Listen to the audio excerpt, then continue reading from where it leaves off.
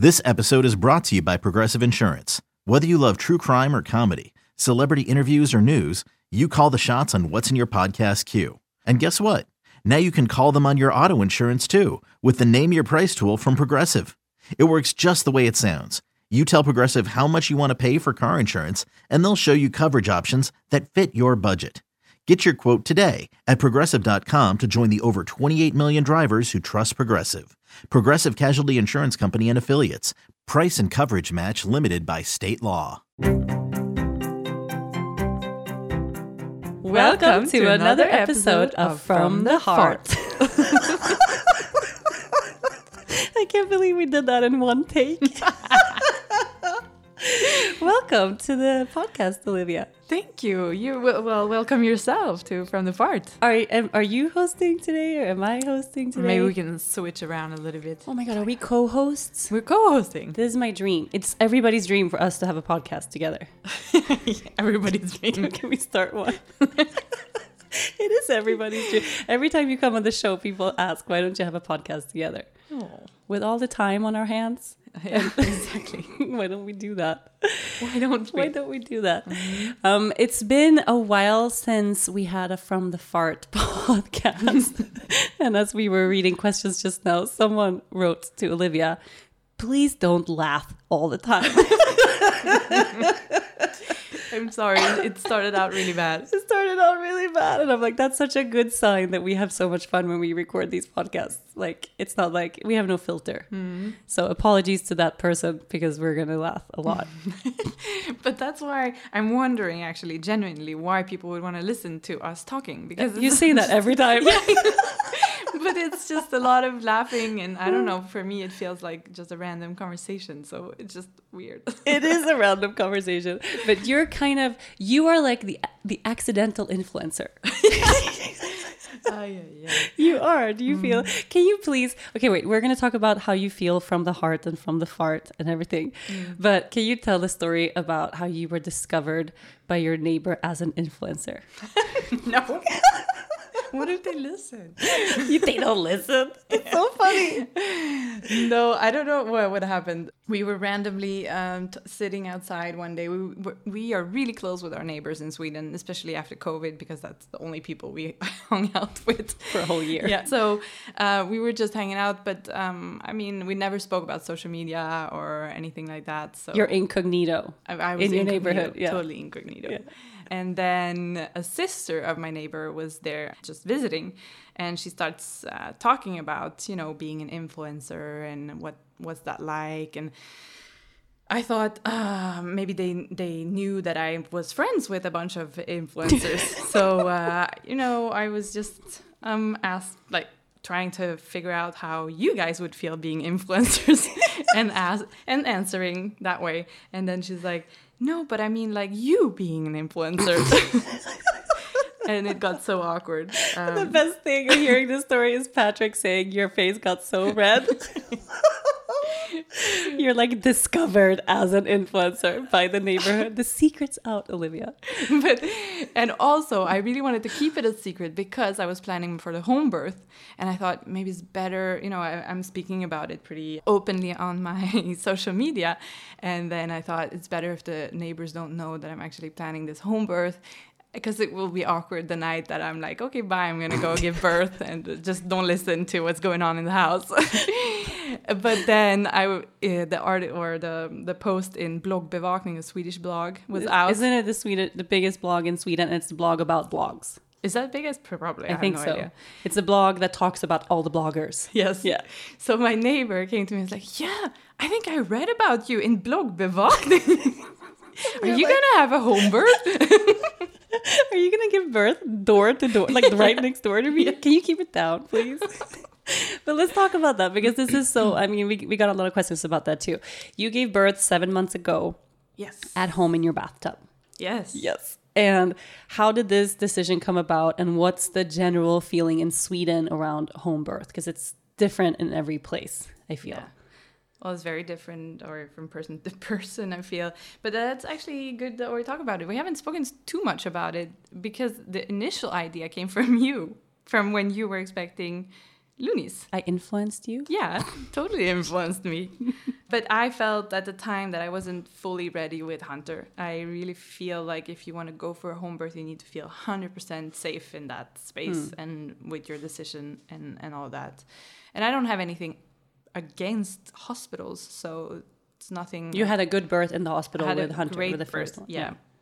So with Hunter, I chose to do it at a hospital. But then the idea was always very appealing to me to be able to do it at home, where you feel at home, where it's cozy. You don't have to go anywhere during the whole labor, which is a big part of why I chose to do it at home. No no getting in a car. No getting in a car. You're just there listening to your own body, what's going on, and you're just going with the flow. So I started investigating a little bit. Also another Swedish influencer, Asabia, who... Another, as in another, in addition to you. To you. I know. She influenced me too. Asabia. Yeah, of course. And I was talking to her a little bit, and she kind of pep talked me also.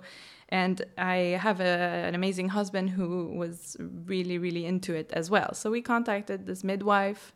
We had a call with her, a video call, just to like not book her right away, but that was a call for us to get to know her and her to get to know us and see if she wanted to do it with us. And that call was just amazing, and we felt so happy afterwards. So we just decided let's do it. And there's not so many options. Like in Sweden overall is not a home birthy country.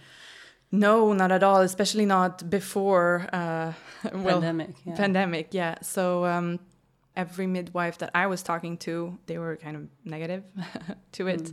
And I felt that vibe every time I brought it up. So for me, I didn't even want to talk about it with midwives, like regular midwives, because I knew that they were going to put me off a little bit. But I did. And what would they say? Like it's not safe or it's not supported? Well, no, not like straight out like that, because I don't think they're supposed to do that. But it's more like, okay, you're one of thinking those about doing that. Well, then you're on your own, basically. Like you have to figure it out yourself. That's nice. I had a midwife actually who said.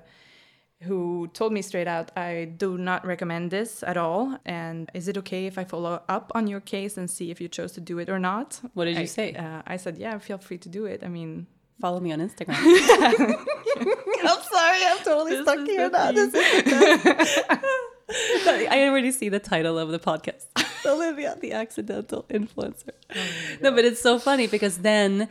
They wrote about you in this big blog, right? So then, and I was reading, I hope you weren't reading those comments when you were pregnant, but I was reading those comments, and it's like hundreds and hundreds of comments from people saying crazy stuff. Yeah. Like... No, I mean, it's very provoking to many people. Right. And I understand that. It's fine. I really had to, I started reading, I just stopped pretty fast because it just doesn't give help. A good vibe. No, yeah. But I understand that it's provoking. I understand that some people have a completely different view on it, and that like if there is a risk that something's going to happen, why take it? I get it. I had made a good assessment of the risks I had, and I felt pretty safe if something happened, I was close to a hospital, and that we could to be open mind. Discover this on time. Right. But it's a different thing, I think. And I feel like a lot of people, I don't think it's right discouraging people from wanting to explore a home birth. No. And that was kind of the intention I had too, was like, actually, I was way more rigid than you. I was like, I really don't like the hospital. Actually, I really don't trust the doctors. I don't want some man there telling me, how to feel and what to do or push drugs on me. I was really adamant to not go. But I still had this open-mindedness of like, of course, if something goes wrong, if something doesn't feel right, like we'll go in and we're 5 minutes away. So it's a different thing versus like being on a mountaintop somewhere going, I don't want medical attention no matter what, and I'm going to make sure I can't receive it. There's like a radical, which shouldn't be radical. Like every woman should get to decide for themselves. Definitely. Yeah. That's the whole point. That's the whole point of doing it the way you want to. Right. Because you're supposed to be your own body's sovereign, kind of. So how did it go? Tell the story. Yeah, I mean, it went so well. It was amazing. It was really, I mean, from the moment we took the decision to do a home birth till, Hedda finally came, everything just felt super right, and the whole birth was really amazing. It was calm. It just felt like the most natural thing ever. And you had the midwife came after how many hours? So I started feeling that it was probably, it started for real when I went to bed around 10. And then I couldn't really sleep, how you're excited. And then the pain starts gradually getting worse. But so I made myself some noodles there at 1:30 in the middle of the night. Texting you. And then around 3, it started being very intense. And 4, I wrote to my midwife before going to bed so that she would see this message before she would go to bed, so that she knows that something is happening. So she was on high alert, but sleeping. And then at 5, I told her, I would feel good now if you came. So she was there at 6, I think. Yeah. But she wasn't so active. Not at all. So, I mean, I didn't really know what was going to happen, but I mean, I knew the basics, but I didn't know that she was going to be so hands-off, which was totally amazing. Amazing. And she made sure with her presence that I felt safe, that I felt seen also, that, like if there was something wrong, she would have seen it and it would have been okay. She came and she asked me, do you want me to make, what do they call that when they just make the first analysis kind of like the sweep? Listen to the heartbeat, all these things, see if you're open, how many centimeters you're open. So she asked me if I wanted her to do that. And I was like, yeah, aren't you supposed to? Kind of like, but she asked permission. It wasn't like, it was like, if you don't want me to do it, I won't do it. And then that like set the tone for the rest of the labor, because I was fully in charge. Amazing. Yeah. And that must be, I mean, I would imagine that's a big obstacle or a big reason to why women end up feeling powerless. It's like from the beginning, we're told you're not in charge. Yes. Already from the first moment you like find out you're pregnant, you have to be in, instead of going to find support when we need it. And because we need it, it's almost like you're at the mercy of the system now and you have to just listen to what other people tell you. And there's something that makes us feel also like giving birth is impossible, or, it's this horrible thing, that traumatic thing I have to get through, versus I love that midwifery of like, you're empowered to do this. And if you need help, here we are. How cool. It's super cool, and that's part of the reason I really wanted to do it at home, so that I would feel, I would have the space to feel whatever I needed in the moment and not rely only on someone else around me. Knowing how to speak and understand a new language can be an invaluable tool when traveling, meeting new friends, or just even to master a new skill. But it's not always simple when you're bogged down by textbooks and structured classes. That's why so many people trust Rosetta Stone. Rosetta Stone is the most trusted language learning program, available on desktop or as an app. It truly immerses you in the language you want to learn, like Spanish, French, Italian, Chinese, and more. You won't just be studying English translations. The Rosetta Stone intuitive process helps you pick up a language naturally, first with words, then phrases, then sentences. Don't put off learning that language. There's no better time than right now to get started. For a very limited time, listeners can get Rosetta Stone's lifetime membership for 50% off. Visit rosettastone.com/rs10. That's 50% off unlimited access to 25 language courses for the rest of your life. Redeem your 50% off at rosettastone.com/rs10 today. So then from then on, she just gave me some breathing tips. Already on the phone when we spoke, when she was on her way, she was like, I can hear that you're a little bit like breathing too fast. Like, are you cold? And I was actually cold. And that's because I was breathing a little bit too fast and not getting enough oxygen throughout my body. So she said, just breathe as quietly as possible and as slow as possible. And I started doing that. And I seriously started falling asleep during my contractions, which I thought was just like a dream scenario that only these... That doesn't happen. No. And I did that. And it was just really amazing. And when she was about to come out, then I started making a lot of noise, though. I don't know. You went to the bathtub? I was in the bathtub from like 4. And then Hunter woke up at 7. Then I got up. And the contractions were really intense. But as soon as he stepped into the room, they kind of just... So amazing. I mean, how crazy is that? So I sat with him for a while, and he was like helping me to push, he said. And he was so cute. He thought it wasn't weird at all. Like I was sitting there and just waiting for Hedda to pop out. But yeah, and then he was out the door. My father came to pick him up, and he was out the door at 8, I think. And then Hedda came at 9:30. So at the moment he left the house, it was like, here we go. Yeah, definitely. Here we go.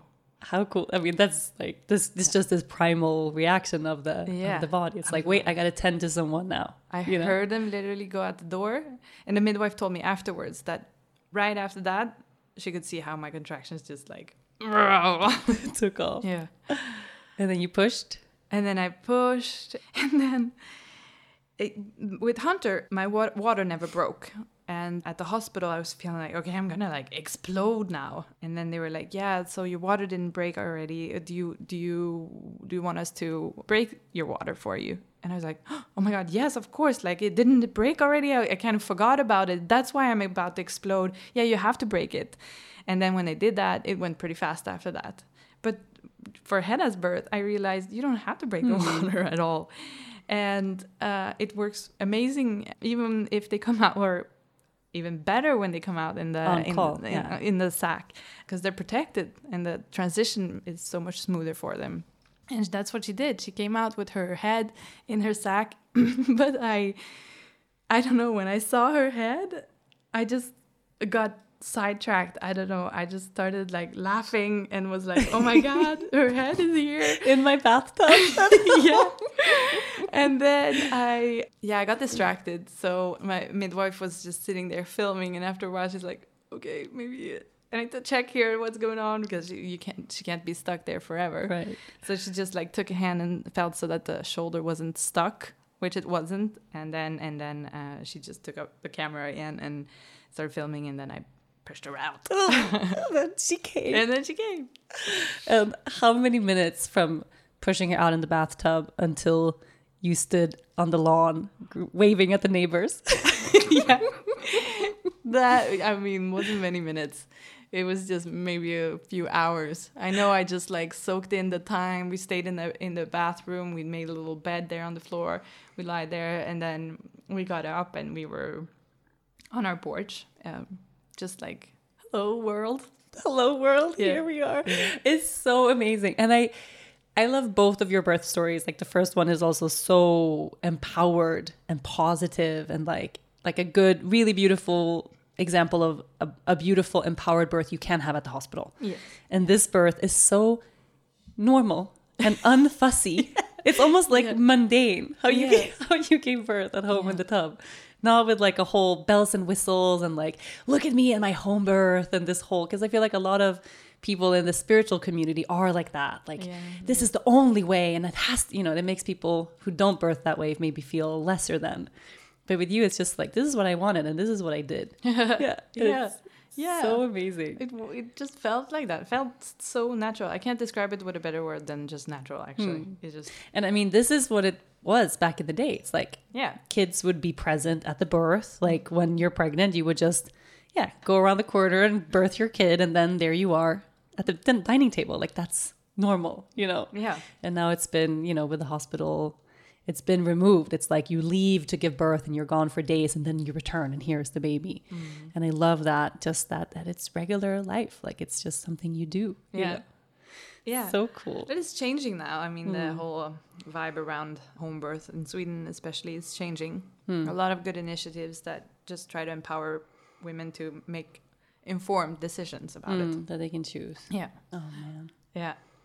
Dennis and I I told Olivia very casually, like 5 days ago, I really want a baby now. and then something happened with the kids or something. I can remember we like lost track of our conversation, and then 3 days later you were like, wait a minute, you casually just said you want to have a baby 3 days ago, like can we talk about that? And I still have the feeling. You still have the feeling. Ooh. Maybe has influenced me. We're all just influencing each other. I don't know what it is. I just suddenly have this feeling like I can't stop thinking about like a little baby, like, or like when Leia was a little, like, I don't know if she's turning 4. She really hit this transition of going from like she's not a kid. I mean, she's a kid, but she's like so grown. They're so big now. They're so big now. Yeah, they have such like adult conversations about the world and each other and feelings and stuff. And it's like, wow, it's a really far ways away from a baby. So now you just put it out there in the world too. I put it in the world too, yeah. But hey, everybody listening to this show knows that next week I probably changed my mind, and that's okay. And that's okay. That's okay. Yeah. But can you tell everyone listening, like, do you live in Aruba now? Do you, like, what's going on? Are you here for the pandemic? Are you here because I nagged you to stay? Like, it's a big myth. Yeah, I understand it looks weird and very sudden. Everybody's like, how did you just suddenly move to Aruba? How do you have a house in Aruba all of a sudden? We decided to go. So both Patrick and I are on parental leave, actually. I am working part-time, but Patrick is on parental leave. And we felt that if there's any time in our lives that we are able to spend like more than just a few weeks in Aruba on a vacation, it's now. So despite traveling during COVID and all that, we decided let's go, and we stay there for a longer time. I feel like that's, I don't know if it justifies it, but it's like traveling as a tourist, staying in hotels, being out and about, going for 2 weeks to have a vacation is different than choosing to relocate for several months somewhere, you know? Well, I mean, I would like to believe that. I'd like to believe that. Yeah, also. No, I mean, of course, there's always a risk. We chose to take it. And that's, everyone can have their opinion about it, of course. Okay. But we did that, and we ended up staying much longer than we thought too, because I'm able to work from a distance. It works good, for now at least. And we've rented out our house in Sweden. We're in no hurry. And we have the possibility. We have family here. My family came also and stayed a few months. It's amazing. So we actually had the most special time, I think, in our lives. This was really rare to have both our families here in Aruba when our kids are so with small. No stress. With no stress. Yeah. So took that chance. Yeah. And now we are just renting a house and not building, but putting furniture, making it into homes so that we can have a home here when we're here. Yay. That's so, I mean, to me, this is like the best thing ever. I've been so sick, so I had this feeling of like I was wasting the last month you guys were going to be here, because I was just home and miserable and sad. You were so miserable. So how miserable was I? It was horrible. Yeah, it was horrible. I wallow also. I mean, this is like the first podcast in a month that isn't like, hi, welcome to From the Heart and everything is terrible. So that's a good change. Yeah. But no, and I really remember like, I missed all this time, and now they're just going to go back, and they're going to go to Sweden. And then Patrick texts us in the group chat. So maybe we stay? And I'm like, that's not funny. Why are you trying to be funny? Why are you trying to like rub salt in the wounds? You know, I was like on the couch. And then you did stay. It's the best. Yeah, the best. It's the best. So maybe we go to Sweden together. I want to do what you did, so people might be upset by that too. I don't know, or if it's more okay because I'm Swedish, but we have planned to we wanted to spend half a year. Actually, that was the plan, to like do a pandemic relocation for 6 months in Sweden and be in the forest and like, you know, see family and stuff like that. And then that didn't happen, but we're hoping we can go, like, knock on all the wood, if things don't get worse, that we can go and spend at least the summer. Yes. And see and hug some trees and swim in some cold waters. And that's the dream. I understand that you miss that being here, actually. It's been so long. Yeah. The forest, like that feeling of just, it's so special. Yeah. Hiring for your small business? If you're not looking for professionals on LinkedIn, you're looking in the wrong place. That's like looking for your car keys in a fish tank. LinkedIn helps you hire professionals you can't find anywhere else, even those who aren't actively searching for a new job but might be open to the perfect role. In a given month, over 70% of LinkedIn users don't even visit other leading job sites. So start looking in the right place. With LinkedIn, you can hire professionals like a professional. Post your free job on linkedin.com/recommend today. Hey, we got so many questions. I don't even know how we're going to get through dwelling these. on our Dwelling birth on our, like, such a boring birth story at home. I think it's so fun because a lot of people, this is like overwhelmingly the most asked question we both got on social media before this talk, which I think is it shows that people's minds are really here. A lot of people were asking, do you have any tips for how to make new friends as an adult? Which I think is a really interesting topic. And a lot of people were asking, how do you maintain friendship from afar? Yeah. And I feel with the pandemic, everyone's friendships, like so many people have friendships that are only afar now. Mm-hmm. So let's talk about that. I feel like some questions we get that people think we're experts on, but it just happens for us. And we don't put in like effort for stuff. I know. And this is, to me, one of those things where like, I don't really know how to answer that because I don't have a recipe. No, the first thing that comes to my mind is to not put so much pressure on it, on the friendship, you know, that you have to talk every day for it to be normal. Or, I mean, it's difficult. It is trickier to keep in touch all the time when you're from afar and from a distance during this pandemic, even if you're a neighbor and you can't see each other. I mean, there's just, don't try to force it so much. That's what I would say. Is and like maybe some friendships that feel forced for a reason. Yeah, you know, that could also sometimes be the case. But maybe people just have a hard time. I don't know if it's like, because I have certain friendships that I feel require effort, and certain friendships that are like, I don't care if you and I don't talk for 2 months. That rarely happens, but it could happen, and then 2 months later it would be no difference. Not all friendships are like that. No, it's true. So I wonder if there's like a secret sauce, like a little, or if it's more about finding people who are growing with you. I think sometimes in relationships, you just start growing in different ways, right? Or one person grows and the other person doesn't grow. And then it starts feeling out of alignment. And then it's like, you have to force it. You have to like, I got to call them again. And we got to make time again. And some people you grow with and then it's easy. Yeah, and some people like you need a break from. Not that you need it, but maybe that even if you have a break and you have different things going on in your lives, and then you meet all of a sudden like a few months later or maybe a year or two later, and then it's the best. So yeah, I think it's maybe from person to person and what type of person you are. Some people, I mean, I hate speaking on the phone. That's a really bad thing if you want to keep in touch from afar. I don't like talking. But you and I rarely pick up the phone and call each other, just like that. We text a lot, and that's why it's good because you also like texting or voice message.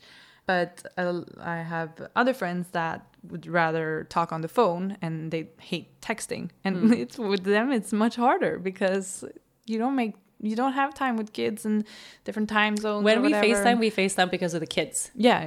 We don't FaceTime for each other. No, never. We're like, oh wait, Hunties is here. Okay, Leia's here. And then they're like, wow. And then that's it.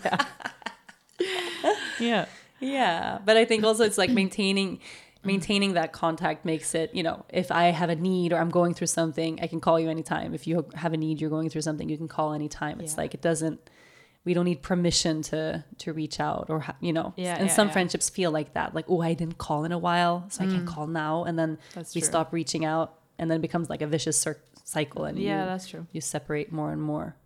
That's true.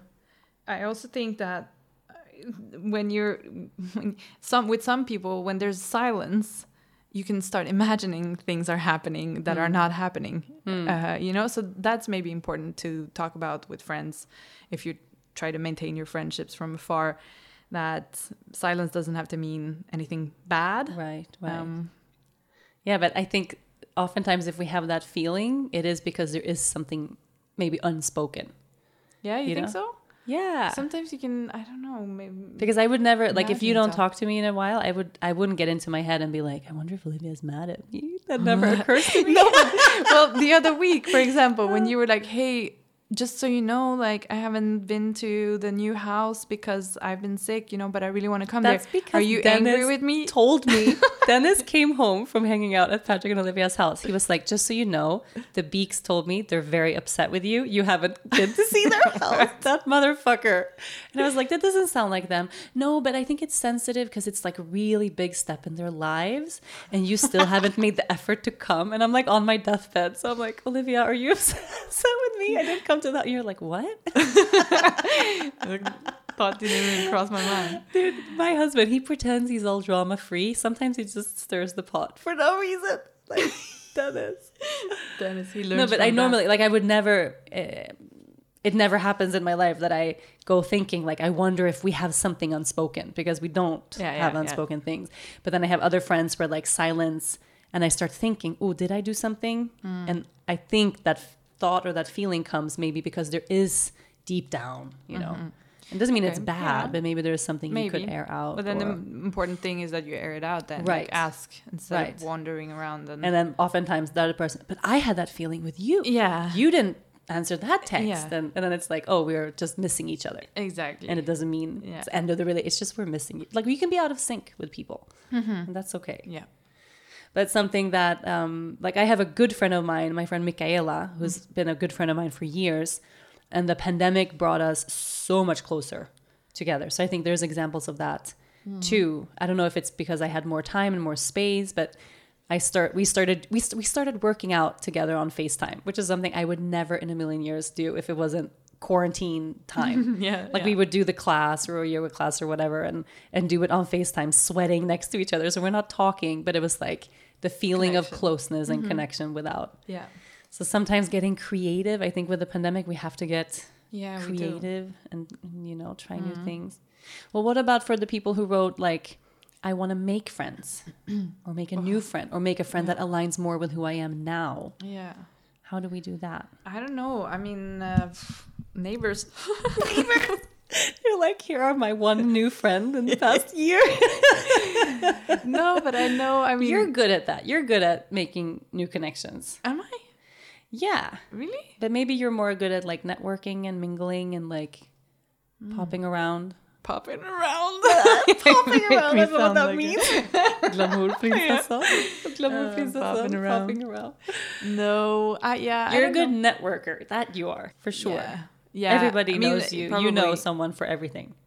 I do. Oh my God. This is a... Yeah. Oh, wow. Yeah.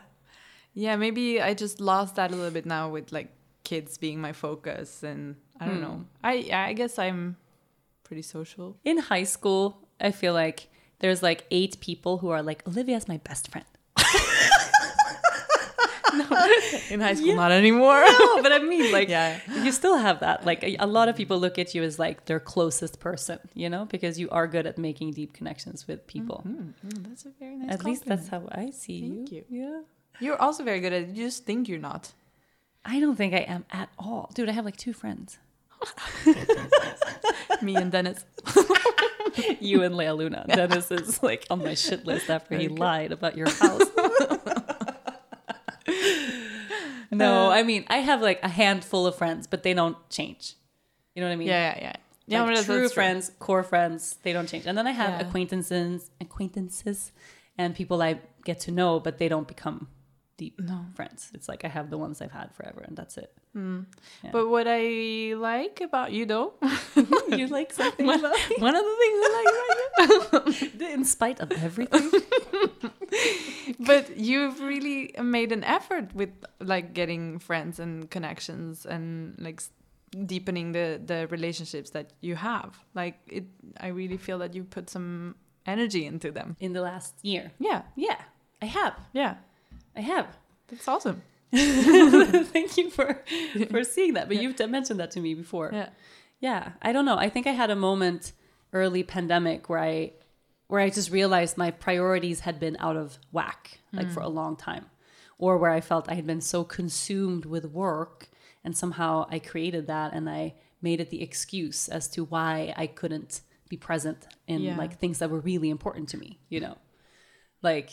and Olivia knows this well, like every time I would go to Sweden, my schedule would be so packed and so full of work and interviews and photo shoots and stupid things that I would bundle my friends together to check people off a list. So it would be like, you would go to dinner and there's like 10 people there from 10 walks of my life. And I'm like, I don't have time to see you, but I'm going to dinner with this person at 7. So if you want to join. And then suddenly we're sitting there having a great time because everyone's awesome. But it's like, I never made time for the deep one-on-one vulnerable because I didn't have time. Like I made my life that way. And for a long time, I felt like I was a victim of this life. Like, oh my God, I have no control. I'm so busy. But I made that. And I didn't know that before the pandemic. Like, oh, I can change that. Like, it doesn't have to be that way, you know. But that's the cool part, that you actually changed it. Right. And it didn't take a lot of, it's not like something that took a lot of work. It was just a redistribution. Just a shift of presence, I think. Yeah. So sorry, everyone who wanted like the recipe for why we're still friends. Why we're still friends. There is no reason. It's just we're the coolest. That's why. This is the dorkiest conversation. We're so cool. Oh my God. No, but a lot of people though asked, also connected to the friendship part, if we ever fight.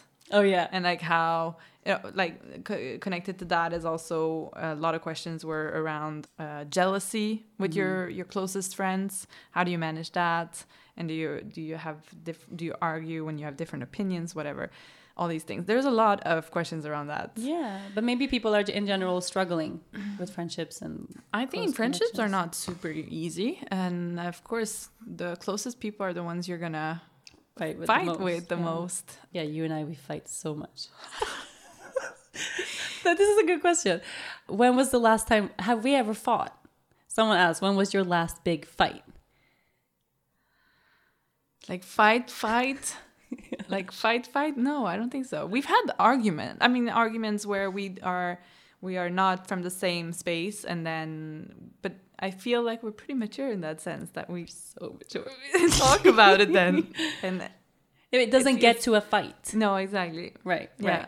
I mean, we had moments at the end of, like, we worked together for a while with the nonprofit. At the end of that, where there was just a lot of tension around me leaving, and the tension created not fights, but just some uncomfortable conversations that we had to have. Yeah, like, that's it. Yeah. But I feel like it is a sign of our maturity that we made it through that without a dent. You know, that it wasn't something that affected our relationship or impacted us in a negative way. It's like, we were able to start working together, work together, and then stop working together, and it's good. It's okay. Yeah. That's cool. That's very cool. We don't ever like pat ourselves on the back for that. Do you hear that? This is a back pat. But that is good. Like sometimes, you know, we tend. This is a good question. Okay, this reminds me of a good question I wrote it down. We tend to focus a lot on the things that don't work. Right. So the things that are hard, or the people in our lives that bring a lot of drama, they take up a lot of space, right? Mental space. And we think about them a lot. Someone asked me, if Olivia is really your best friend, how come you don't talk about her so much in your book? And I was like, oh, no one asked me that before. And I really thought about that. And I was like, well, that's true. Like, you don't have your own chapter, and you don't have like a huge presence. Where's my chapter? Where's your chapter? And I sat with that for a while, and it really resonated with me that it's because you are a steady, simple, uncomplicated, secure place in my life. So I don't have any drama to talk about. And that book was all about drama and loss and grief, and every chapter was about some sort of hardship, and I don't have that with you. And then I'm like, but that's sad, that because you're like, in my life, you're like the best, you know, you're like the best person, you know, who's like, does so many good things, has such an amazing presence, and gives me so much. But then I tend to focus on the things that don't work, you know. I'm like, I should have given a chapter. Like, side note, here's the person who works in my life. Like, this functions well. Side note.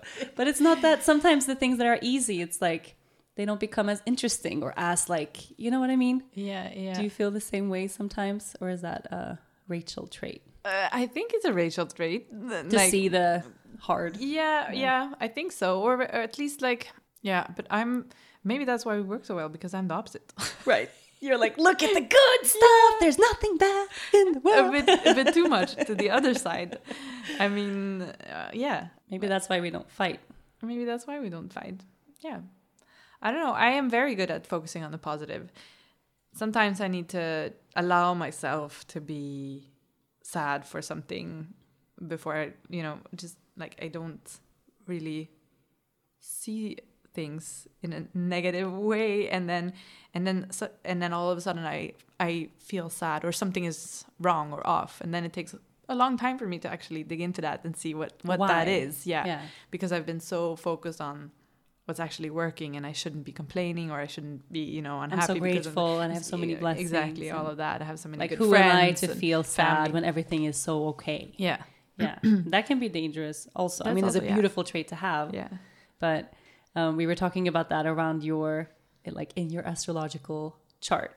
Yeah. You have some aspects around Mercury and around the moon, and like a tendency to rationalize your feelings sometimes, definitely. to like gloss them over. Yeah. And how is that? Do you feel like, I mean, it looks like from the outside as like you are in a more feeling place now than compared to like a couple of years ago. Has having kids made you? Yeah, definitely. Yeah. Having kids is doing something with your emotional life. I mean, probably it's also physical because there's so many hormones, but I think those hormones help you tap into certain energies and certain things. So definitely getting a family and building a family and having Hunter and Hedda has done something to me in that regard. I do, yeah. I asked my sister a while back, like, do you think I live in a bubble, or is my life actually pretty good? What did she say? But she's like, well, like, am I making this up in my head? Is it this great? Is it like this? Okay. Like, is it, or am I just like not in tune at all with my feelings? And like, do I have a lot of work? Sometimes I get super insecure. If am I missing out on work I'm supposed to do on myself, or like, is life allowed to be this good? Yes. Like, can I give myself permission to enjoy and appreciate my life? That's also hard thing. And we talk a lot on this podcast. We talk so much about allowing ourselves to have hard emotions, allowing ourselves to sit with sadness and grief and anger and all this stuff. But it's an equally big thing to be like, when there is suffering in the world, especially if you're an empath like you, or someone who really feels deeply about the state of the world in general. When I have friends who suffer, when there's a pandemic, like, can I have permission to enjoy my life, to feel happy, even though there is still sadness around? That's huge. It is. Yes. It's not super easy. No, you're like squirming in your seat. Yeah. Talk about that. Yeah. No, yeah. This bad conscience is something I'm struggling with, and it's so unnecessary, I guess. Or it's unnecessary to have bad conscience if you're not like doing something good out of it. I mean, there are things I could do. If I really feel bad about having such a good life, I should put more energy into making it better for others, or You do already. I do. I try, but yeah, it's. No, but that discomfort is like a good place to marinate. We had such a beautiful moment. Your mom turned 70 when she was here, and rented a house on the ocean, and we had like a really beautiful dinner. Your whole family and Dennis, and Patrick's family and Dennis and I. And we got into this really beautiful conversation about our childhood, like about our teenage year. It almost became like a confessional for your parents, where we start talking about all the silly, crazy, wild things that we did. And your parents are sharing stories about like things they knew were going on. It was just so fun. But I was sharing this story about like that I think about often, that how you and me and Daniela, like our little trio of best friends when we were teens, we were talking about stuff, and I had a lot of trauma and she had a lot of trauma, and you had a moment where you were really vulnerable and sad because you felt like I haven't had enough trauma. Almost like even then, like we were like 15, almost like do I have permission to feel good, like I don't have all this stuff, like so many people have all this stuff, and that on its own is a challenge. It's like a big thing to work with, like permission to enjoy my life, and for so many people it's like permission to be sad, permission to go through the hard stuff, and for you it's like, wow. It's like a blessing and a curse somehow in like a. It's weird. Yeah, it is. But I'm working on it. So I'm not in a bubble. You're not in the bubble. Life is wonderful. It's perfect. Is your child struggling with a specific subject or need help with homework? Are they asking questions that you're not sure you can fully answer? IXL Learning is an online learning program for kids. It covers math, language arts, science, and social studies. IXL is designed. This program will improve your kids' grades. Studies done in almost every state in the country. The kids who had IXL are consistently doing better. Powered by advanced algorithms, IXL gives the right help to each kid no matter the age or personality. And it doesn't have to eat up all your time. One subscription gets you everything for all the kids in your home, pre-K to 12th grade. So don't miss out. 1 in 4 students in the U.S. are learning with IXL. IXL is used in 95 of the top 100 school districts in the U.S. Make an impact on your child's learning. Get IXL now. And listeners can get an exclusive 20% off IXL membership when they sign up today at IXL.com/audio. Visit IXL.com/audio to get the most effective learning program out there at the best price. So, okay, speaking of childhood, a lot of people wanted to know what is the wildest or craziest or like craziest story from our teenage years? Like, what is something really bizarrely wild we did when we were little? And I kind of love that question because we were talking about so many with your parents present, which I like. I love. Your parents were like everybody's parents when we went to high school. They're still the coolest. Like, you have cool parents. I really have cool parents. Yeah, I told them now that like growing up, I really genuinely felt that my strongest side, like my best feature is my family, my parents, that they're cool. Because if I had a friend, I always felt like, yeah, if you like me, you should wait until you should meet my family, and then you're stuck. And it's true. And it's true. Yeah. It is true. So and your mom was saying like all your old friends from way back in the day, they still reach out to her and tell her happy birthday. Like, Yeah. everyone still knows your parents. Yeah. Yeah. Yeah, And even love when that. you moved out of the house, they were saying when all you and your sisters moved out, that friends of yours would still come by Yeah, and definitely. just hang out. Like, how cool is that? Yeah, that's very nice. But we did do a lot of wild things. Yeah, but like the wildest, what would that be? Those things we can't even talk about anymore. Talk about them anymore.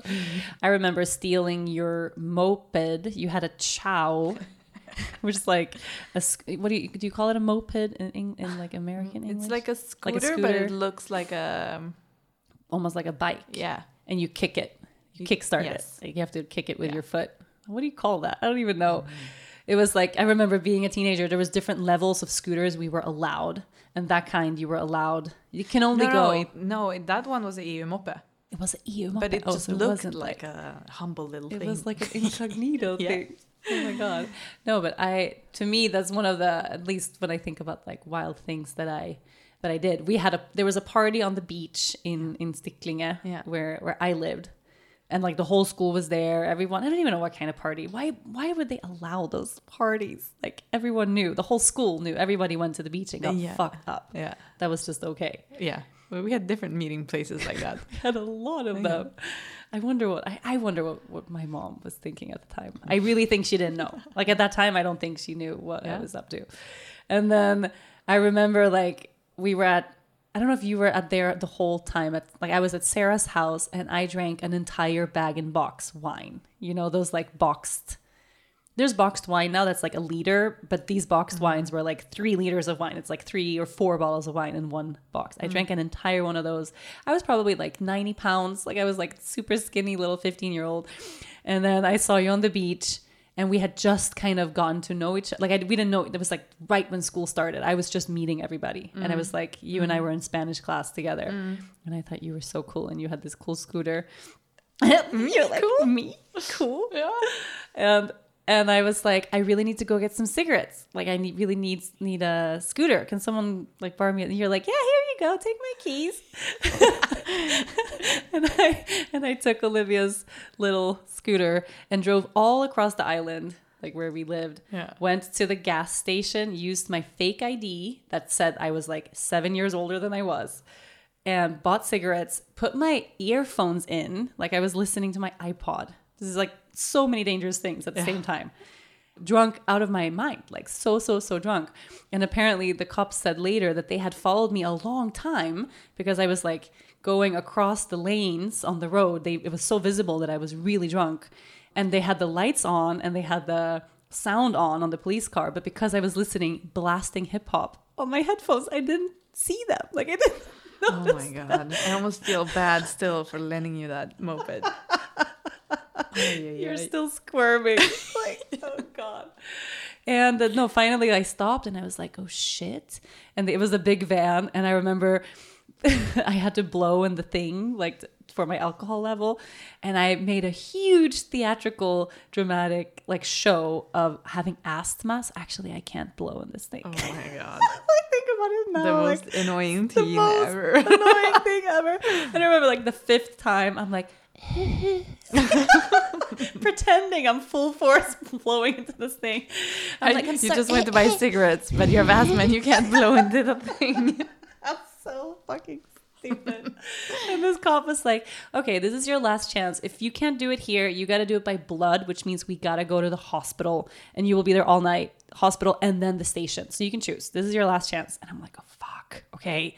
And I blow in the thing. And I had like, they said for an adult man, I would be fucked up. 1.7 like promille, whatever that, like really, really, really high. And then it was a whole ordeal. I had to go to the police station. I had to spend the night in the cell.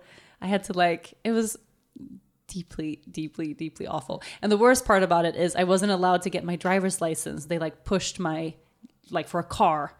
And it was the biggest secret we had in the family. Like my dad was not allowed to find out that I had a DUI at 15. Oh, yeah. And I wasn't allowed to get my driver's license. So it was so everyone covered, like my whole family and all my friends covered for me for like 4 years. Really? He found out on my studentskiva, like on my graduation party, when my mom read the list of things I put her through. That's one of the things. That's how we found out. Oh, yeah. Yeah, we've had a lot of... I feel like that's not even like close to the wildest thing. No, it was pretty calm in how it like ended. Yeah. But we've had a lot of trips and a lot of... We've done a lot of trips. Like we've done a lot of things. Yeah. Yeah. But yeah. You sold necklaces on the beach in Colombia for a while. It's helping out a friend. Helping out a friend. You were. Yeah. Oh, the good times. And our stores in Latvia and all these things. Yeah. Yeah. We've danced on a lot of bars in our lives. A lot of bars. Yeah. Do you regret anything? No. Well, lending you that moped. That's your one regret. Yes. You will be on your deathbed. Oh, I shouldn't have lent Rachel that moped. Yeah, but really, like, and it's wild. Out of all the really wild, and we drank so much. Like our whole teenage years, we drank so much and smoked so many cigarettes and did so many bad things and trusted everyone and went home with strange guys and groups and parties and places we like didn't know. Like we did reckless stuff that we never wanted. Yeah, we would never want our kids to do or know. Hopefully. Or no, when they're 32, we can talk about it. Maybe. But so I don't have anything to regret because nothing bad ever happened, you know? Yeah, knock on wood. My God, we've been kind of lucky. Very lucky, I think. Yeah. Yeah. No, well, lucky. And I think maybe that goes for both of us that we actually have some common sense in the background somewhere.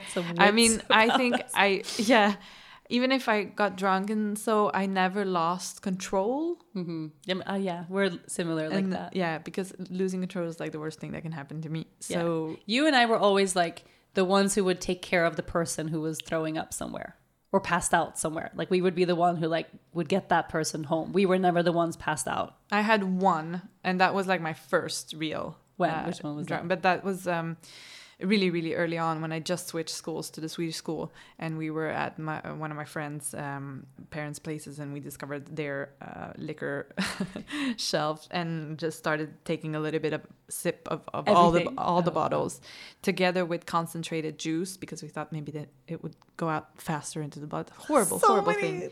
Oh. I ended up on the bathroom floor throwing up and calling my dad. And he came. Yeah, he came. So I never did that again. That was the only time. Right. You never want to end up in that place. Mm-mm. Yeah, so maybe it isn't luck. Maybe it is like a bit of. I think a bit of bit of common sense, because we definitely had those friends who always ended up really like in a bad way somehow, and who always needed help. Or always, you and I were not those people. Again, we were always so mature. Everyone listening to this is like, what even? Hey, I gotta go back to my. Oh shit! Okay, let's do a lightning round of questions. What's the secret to the time capsule you've both created? Because neither of you have aged. Oh wow! I wasn't expecting that question at all. Dude, I feel like I've aged so much. Me too. I think about it all the time. You look so old. I was not expecting that. No, I'm kidding. I think about that about myself all the time. Like, do you ever think about like, should you start coloring your hair, or should you start getting Botox, or doing stuff that like a lot of our friends are doing? Does the thought hit you? I actually don't. Okay, I don't God. think about it. But I don't know what. But yeah, I don't know. I don't have time to think about it right now. Who has time for wrinkles? A friend of Patrick's family told me like, hey, I was talking to a friend the other day, and we follow you on social media, and you're so much prettier in real life. On Instagram, you're not so pretty. Who said that? Who said that? Nay, Amy. Oh, and she means it so well. So well. I mean, but I was thinking about it afterwards. I'm like, that makes me pretty happy, because then I'm not trying to project a fake picture of myself somehow. Right. I mean, much worse to have it the other way around. The other way to around, be yeah. prettier online than you are in person. Like, that's horrible. Then it's like, okay, real. Yeah. But then it's also, we put so much weight behind this.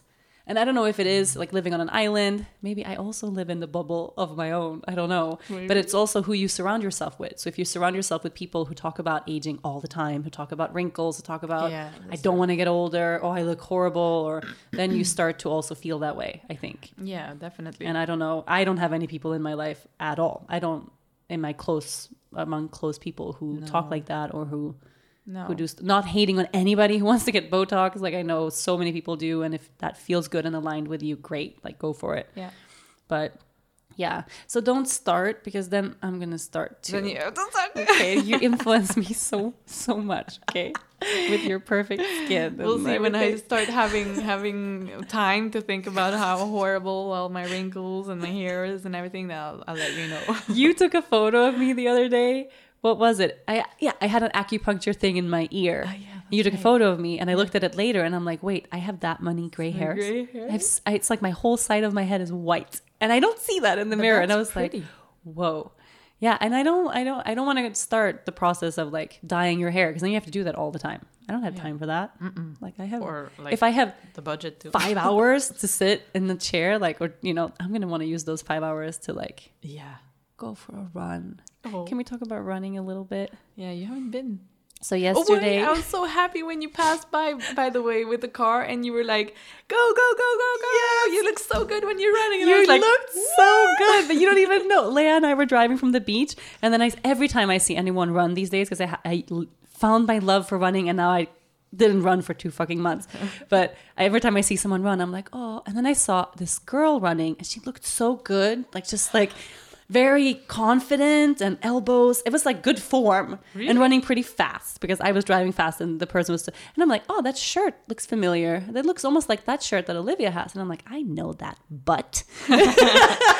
And then I passed you, and I was like, go, go, go, go, go. It really gave me the energy for your last part. Yeah. Oh man.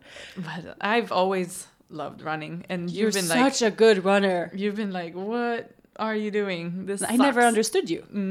And you would be like, oh, I'm just going for a quick little run, and run 7K. That was like a quick little run, especially when you lived here. Yeah. Before. When you lived here, you would do that in the sun. And I'm like, this to me feels like a superhuman trait. Yeah. So how is running for you now? How is self-care with 2 kids? Like, not so good. Not there. You had a run yesterday.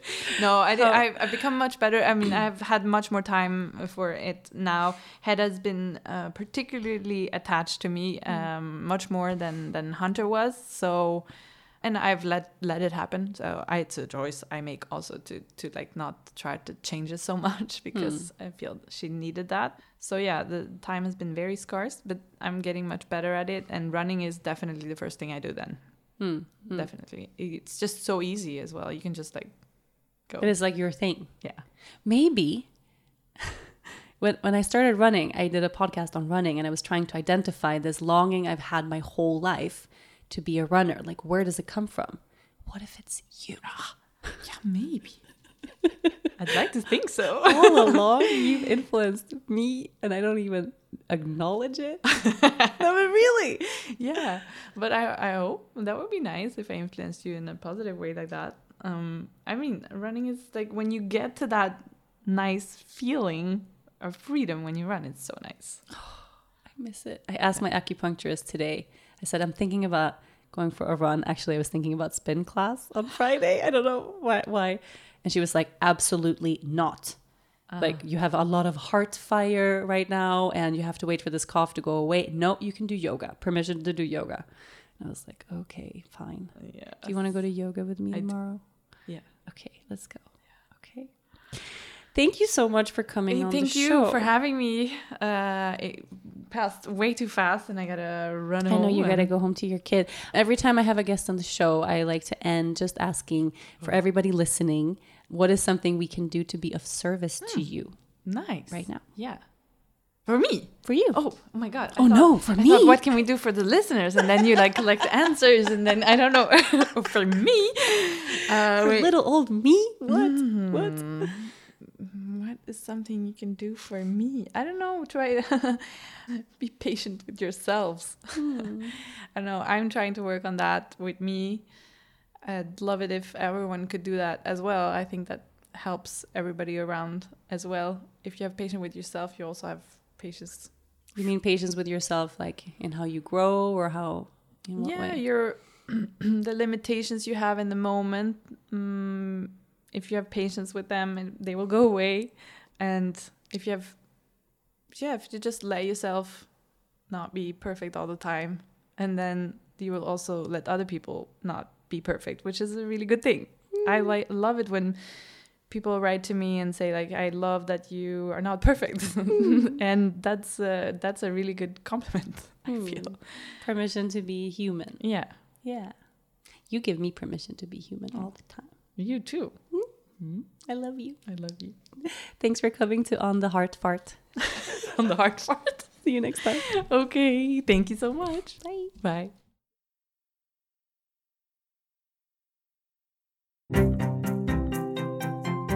Thank you so much for listening to this week's episode, and thank you to my best friend Olivia for joining me on the show. If you enjoyed this episode, make sure you listen and subscribe to other great episodes of the Yoga Girl podcast, Conversations from the Heart. You can find all of them on yogagirl.com, on Apple Podcasts, Spotify, or anywhere you normally get your podcasts. Don't forget to leave a review while you are there. Thanks to everyone at Cadence 13 for their production work, and of course, thanks to my sponsors. Please support them the way they support this podcast. I'll see you next week.